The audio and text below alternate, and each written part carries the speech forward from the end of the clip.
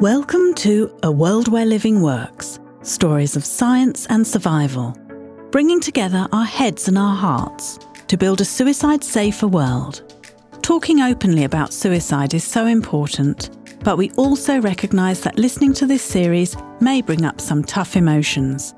If so, please talk to a trusted family member, friend, or local support service about how you are feeling.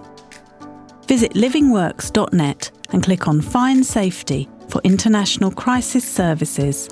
We are there to help you. This podcast is brought to you by Living Works, a network of local suicide first aid trainers in your community and communities around the world. Visit livingworks.net to find out how you can play your part in suicide prevention. You're listening to A World Where Living Works, and I'm your host, Kim Borrowdale. First of all, I'd like to acknowledge traditional owners of the beautiful lands wherever you're listening. I'd also like to acknowledge everyone out there who's been impacted by suicide, the pain it brings to our lives, but also the desire to make positive change for all of us to live well. Today I'm talking with Richard Ramsey, co-founder of Living Works. This is the 5th episode in Season 3 of A World Where Living Works, a season focused on learning about the history and evolution of their groundbreaking suicide first aid training practices, now being taught around the world. In the last episode, we talked about evidence behind the Living Works programs. In this episode, we get to the heart of Living Works, the people, the thousands of trainers in communities and workplaces around the world who are helping millions to upskill in suicide first aid. Hello again, Richard. Hello, Kim. Great to talk with you today. How did the trainer model come about? Because I think that's quite interesting, because when you started doing that train the trainer model so that it's led by the people in their own communities and settings, how did that come about? Because that probably wasn't happening a lot in this environment before you started that. There was probably maybe two reasons. We identified two problems in the original research that was being done. One was, what can we do that would help reduce the rates of suicide or the impact of actual suicide on people in their communities? The other side of that was, what can we do to improve the confidence or the training of those who are helpers so that they won't be afraid to reach out to somebody? So we had two challenges. And then when we got introduced to what ended up being called a social R&D model or method, which was an adaptation from industrial R&D that a professor had done in Michigan some years earlier, they had a model that allowed you to go from researching the literature to designing a training curriculum to doing pilot tests and then field trials on a bigger audience, and then eventually to put it all together into some kind of manual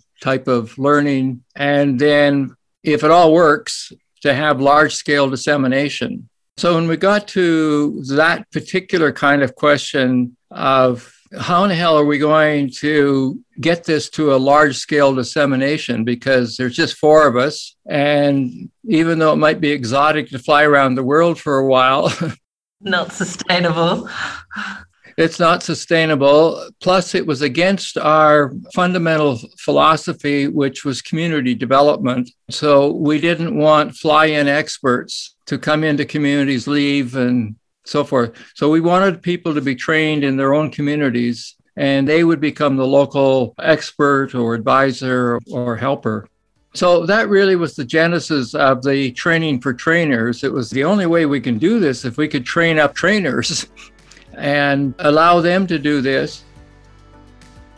It's so interesting that this approach has been central to the development evolution of Living Works programs from day one, and a philosophy that's really come into its own over the past nearly 40 years. From a couple of local trainers to thousands doing the Train the Trainer course in suicide intervention skills and building capacity right where they live, work and play. What a great example of how the community development model works in practice over time.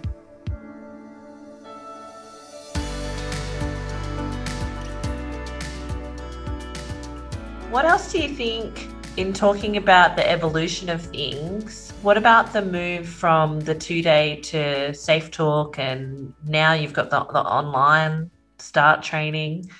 How did all that come about? Was it a natural progression? It sort of was. And the Safe Talk part started in Australia. And it had to do with the work you were doing with ADF. They had an annual stand down where everybody had to get an hour-long lecture about suicide. And then they had the 2-day training. And so they came to us in the early 2000s and said, don't you have something in between, like a 1-day? And at that time, we were really scared of going in the direction of a 1-day because we thought that people would gravitate to that and say, we can do it 1 day instead of 2. So we resisted. And then with ADF pressing us, we sat down and said, well, maybe we should take the blinders off and at least think it through. Is there something that we could do that's in between? And out of that, we came up with, yes, there is. And as a matter of fact, we can do you even one better than a day. We can give you everything you want in a day in a half a day. And over time, it ended up being Safe Talk. And the advantage of Safe Talk over other 1-day or half-day programs was that it's connected with Assist. So there's a natural bridge between the Keep Safe connection and getting them to somebody that they maybe know has been trained in Assist and maybe in a mental health kind of environment. So that's how Safe Talk got started. It actually got started with the ADF personnel making some prototype films. I can't remember all the reasons, but we felt that, it's not quite right. And part of that was the perfectionist in us that was getting in the way of saying it's got to be perfect.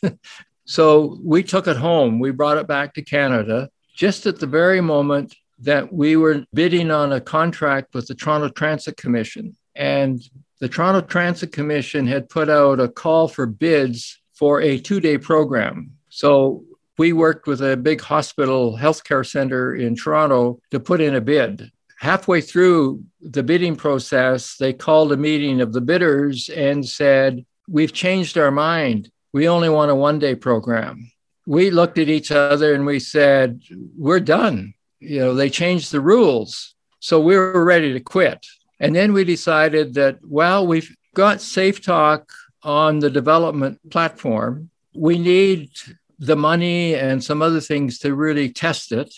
So instead of backing off, let's carry on with the submission. We'll include Assist and Safe Talk and an awareness program. Anyway, they gave us the contract. This was in July, and they wanted a full testing and film development of the original Safe Talk scenarios by November, so they could train some of their staff. And it was like, you got to be kidding. Wow. Thanks for giving us the job, but what have we signed up for? Anyway, we were able to do it. And that's why the core vignettes in Safe Talk have this transportation element to them. And then, of course, we designed Safe Talk so that this one would give us a chance to have a whole library of scenarios that we could build or other people could build. And then when you were doing Safe Talk, you could look, well, my audience, my country, my whatever, and I'm just going to go into the library, and these are the 6 that I'm going to pick for this particular course. I just did that last week with a series of scenarios featuring young people and the people around them, all Australian, which was fantastic. Yeah. Pick and mix from the library. Yeah. So that was our dream with Safe Talk.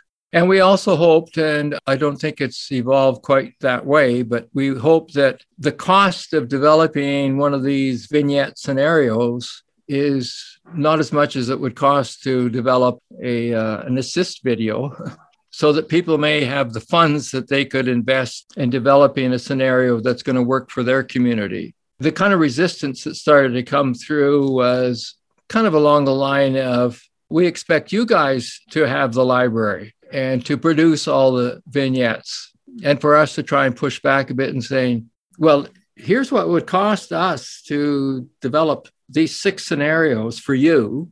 And then your neighbor is going to come in tomorrow and want the same 6, only different. And you're expecting us to be the ones that come up with the money all the time. So it's a bit of a challenge for people to see the value of putting up limited amounts of money to get something that then adds to the library. And what we did too was saying that if you put up the money and are willing to allow your scenario that belongs to your group or population to be put into the library, then it's only going to cost you half price to do this. And then your scenario will be available to everybody else.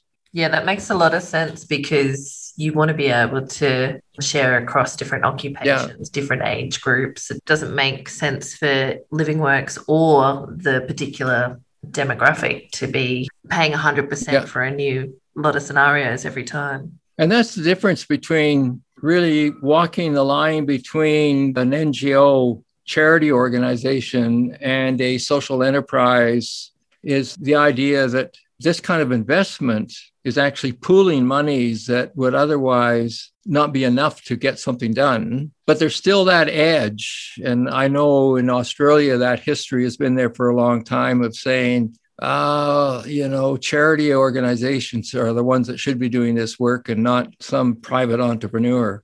What would you say if I'm a trainer and someone says to me, well, why should I go for LivingWorks as a for-profit organization over this charity that does mental health first aid training or something similar? How do I answer that in my community? Well, part of it is to get into that discussion of, it takes money to run a charitable organization. Somebody's got to get the money from the government or a charity to pay your salary and to give you some opportunities to develop better programming and serve the people in your community. So that doesn't just magically come off a tree somewhere.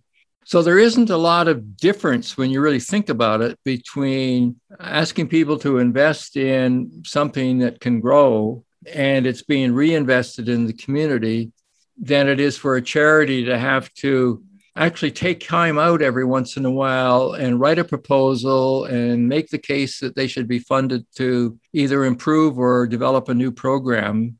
That takes away months of actually getting at it. And that was one of our dreams, was that if we could come up with a way to raise the money and put development money aside so that when we needed to reinvest in an improvement or come up with a new program, we could go to our own development fund and start on it right away. And maximize time training instead of seeking out funds elsewhere. Yeah. And now that's the future. I mean, all kinds of people are saying that corporations have to take on more social responsibility. Corporations have to become purpose-driven or enterprise-driven. There's a lot more opportunity than we had when we first started with the University of Calgary, when the lawyers that were helping us set up, they said, well, you got two choices, structural choices. You can organize as a for-profit or you can organize as a nonprofit. None of these other options were available at the time in 1990, 91. And then they said, but if you go for the nonprofit, then you as founders can be board members or governors or workers, but you can't be both. But if you go in the for-profit structure, you can be both. And our response eventually was, well, we're too new into this whole thing. We don't really know whether it's going to work. So it's too early for us to give up being a governor or a worker. Yeah, you need to be both. Yep. You didn't have a lot of workers. Yeah. And we said, well, okay, then we've got to go with the for-profit structure. And then the advice the lawyers gave us was, you don't have to have the traditional bottom line that you feed the shareholders. You can have a bottom line of whatever you want.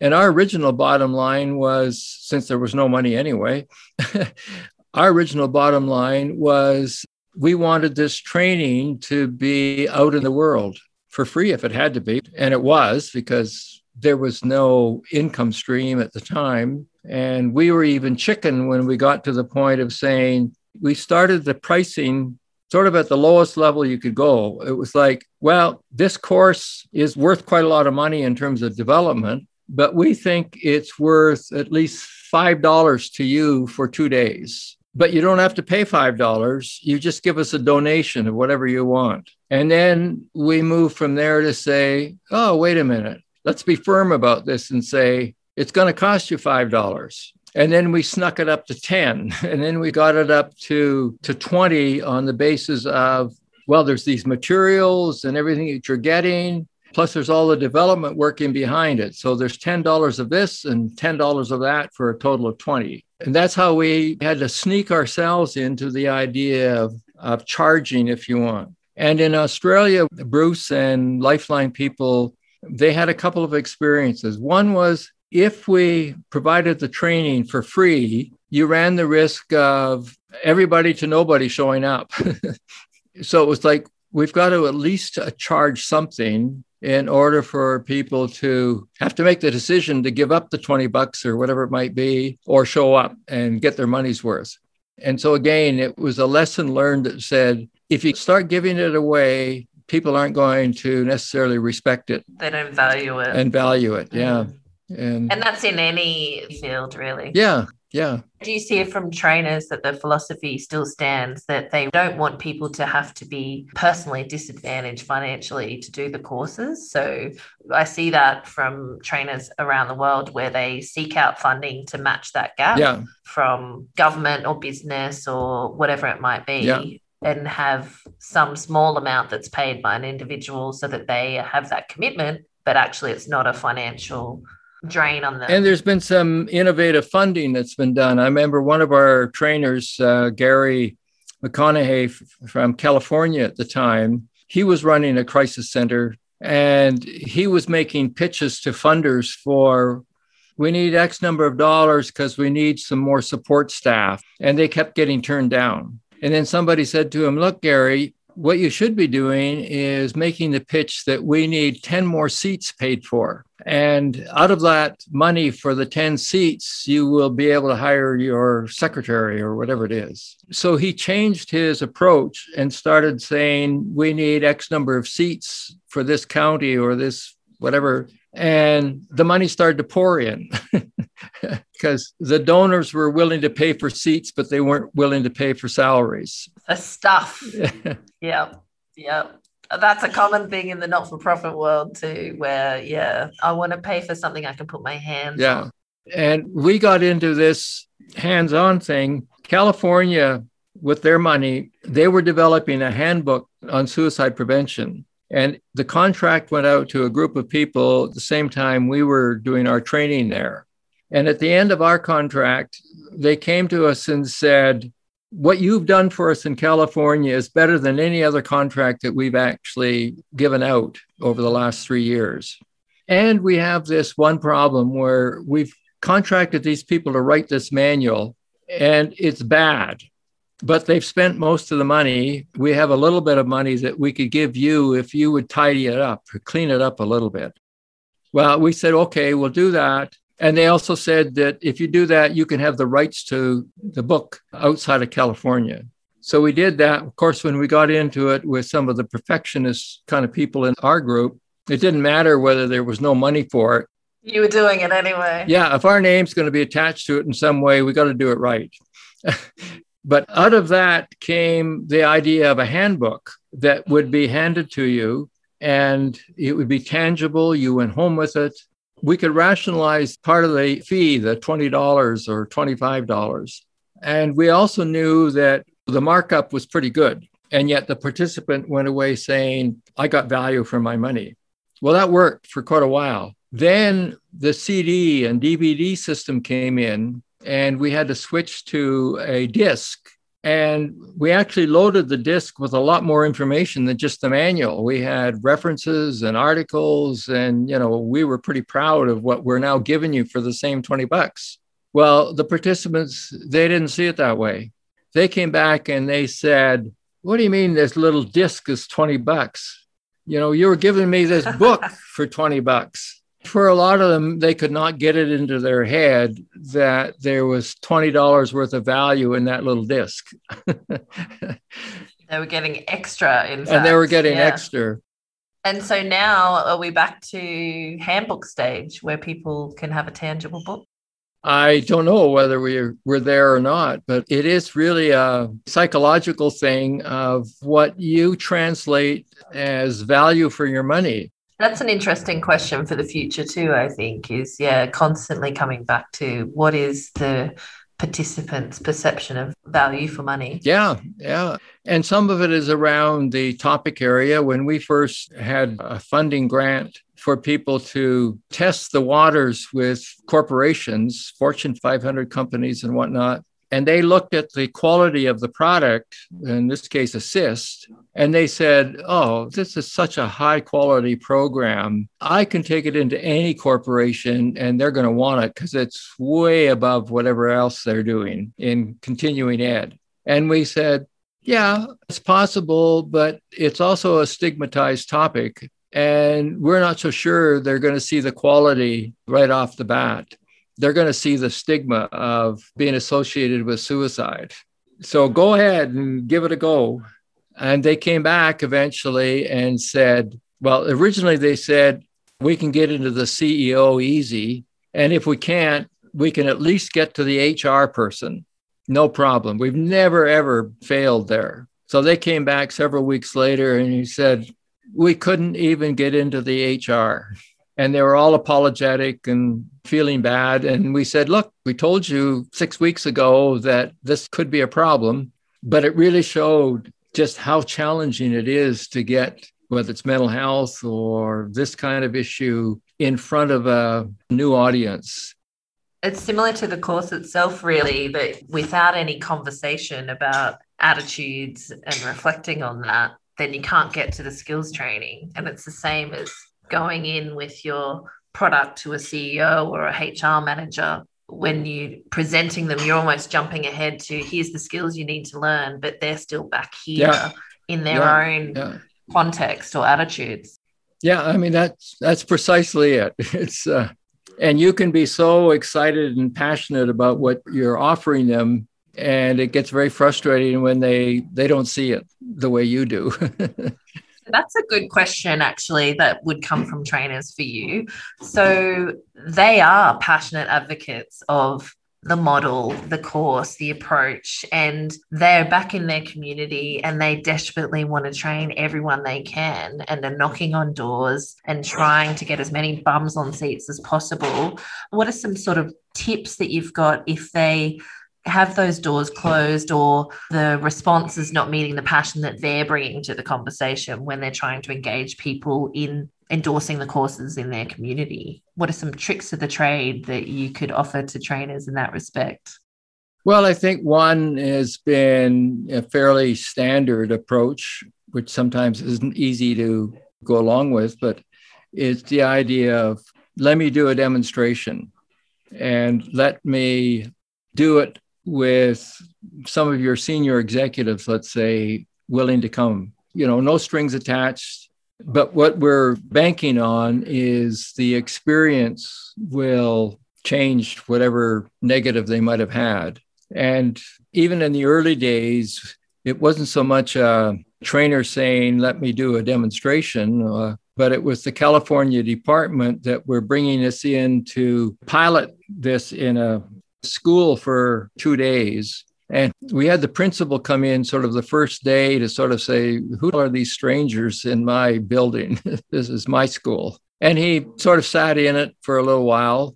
And then, long story short, he never left that day one. And he came back day two. And he really got caught up in the whole thing. But his first motive was to check out these interlopers in his school. I love that. And then never left the room. Yeah. That's a good suggestion, though. Do a demonstration or get a small group engaged and go from there. And then there's other things that, again, these are idiosyncratic, but I always think of what happened in, what's the city just north of Sydney?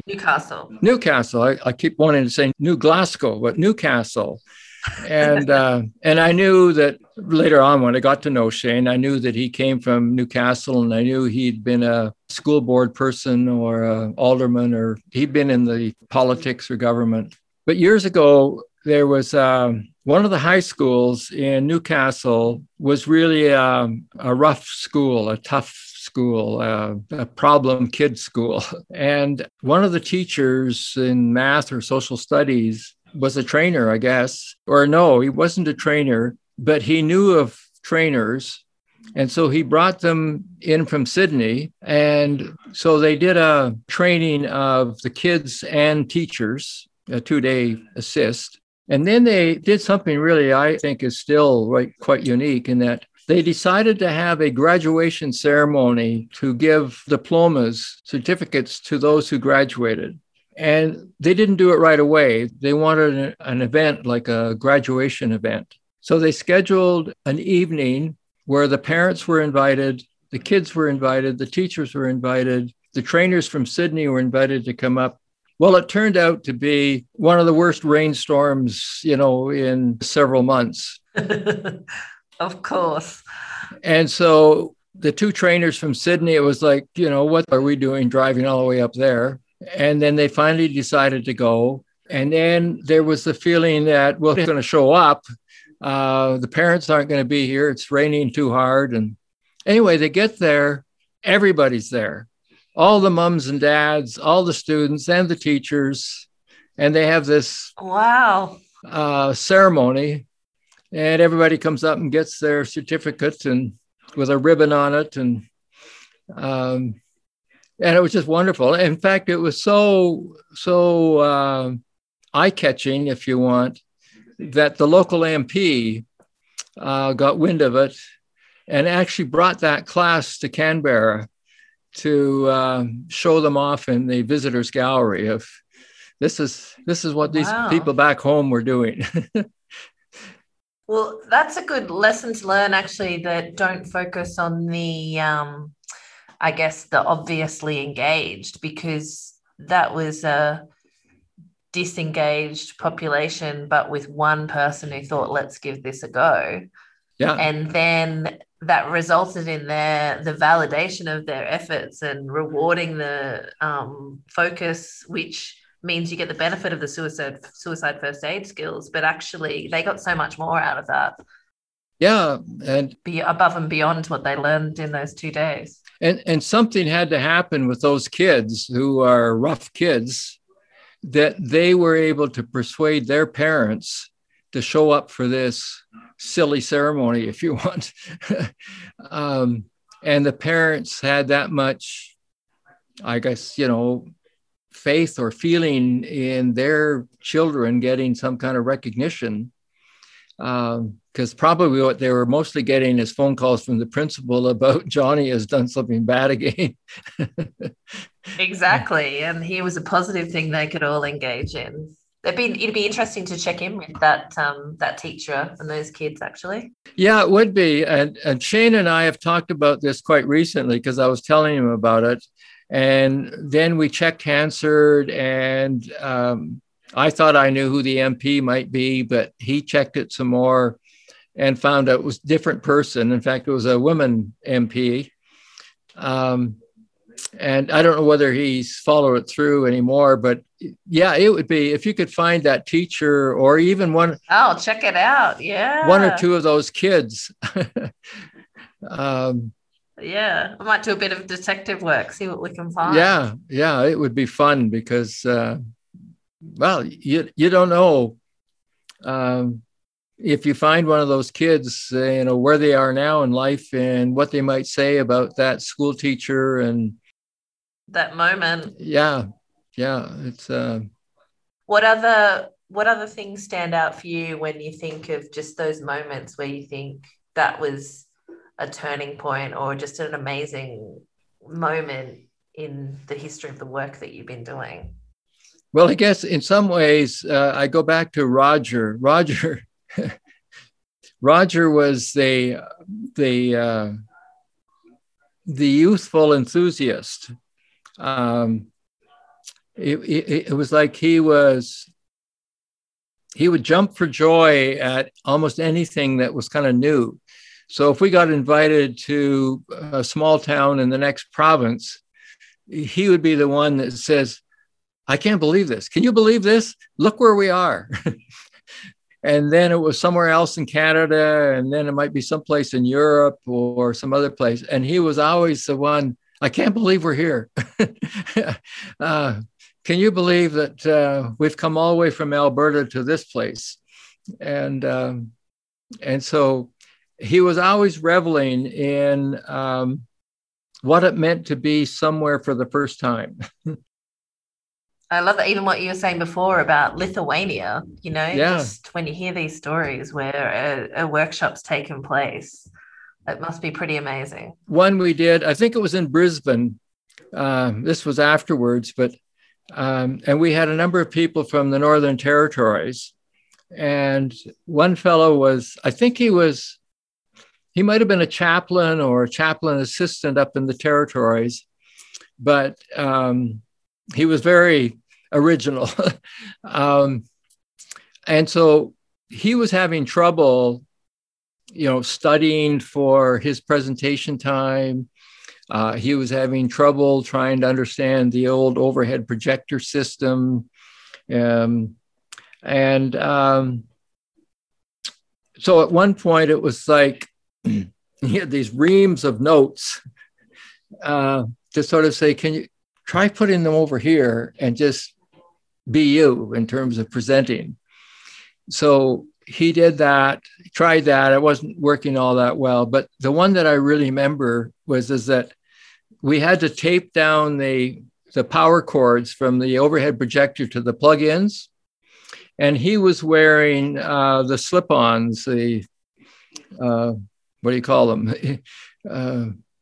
The sandals. And thongs. Thongs.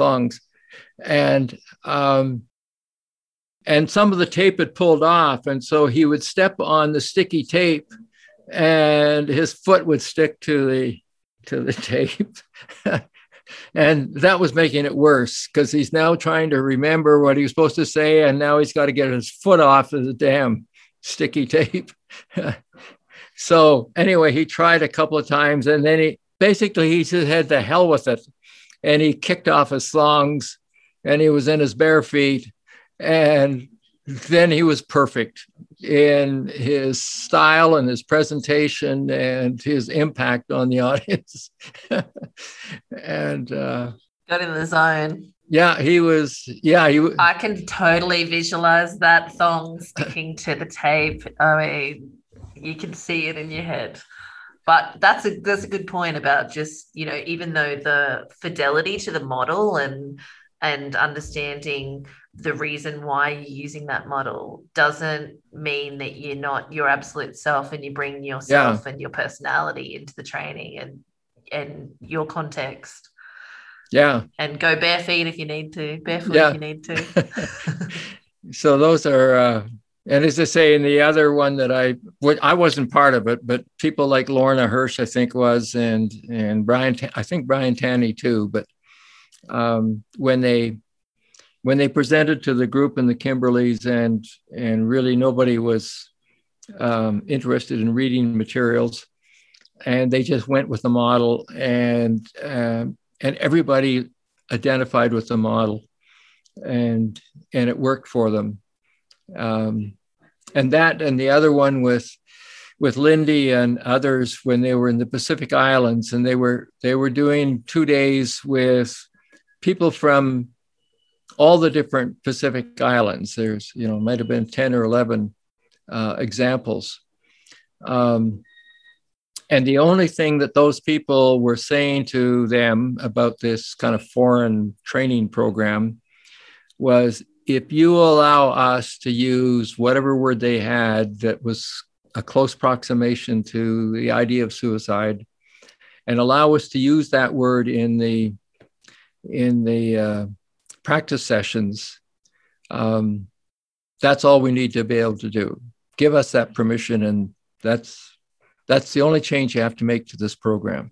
And we can go with it and take it into our community. Yeah, pretty powerful too. That was interesting when I did an interview with the professor from Hong Kong, and they were talking about a similar thing about the language that's used or not used. And actually that before you go into a training session, you need to have a few conversations to be understanding that. Yeah. And that's why it's so important to have the local trainers, because you already have an understanding of that culture and community context. You're not trying to find your way. So it definitely plays to the importance of that train the model, so that you have local people training local people. Amazing to see people adapting the programs so they're culturally appropriate while staying true to the evidence base and integrity of the model behind it. Sadly, that's all the time we have today, Richard. Thank you again for talking with us on today's episode. Thank you, Kim. Great to talk with you today.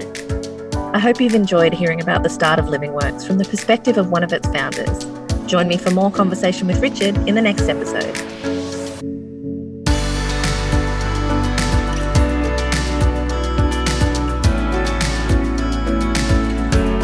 If you've enjoyed this episode, we'd love you to subscribe on the usual channels. Write a 5-star review and most importantly, share it with your family, friends and colleagues on social media, tagging LivingWorks. This podcast is brought to you by LivingWorks, a network of local suicide first aid trainers in your community and communities around the world. Visit livingworks.net to find out how you can play your part in suicide prevention. A reminder that if this episode has brought up tough emotions for you, talk to a trusted family member, friend or local support service about how you're feeling. Visit livingworks.net and click on Find Safety for international crisis services. We are there to help you.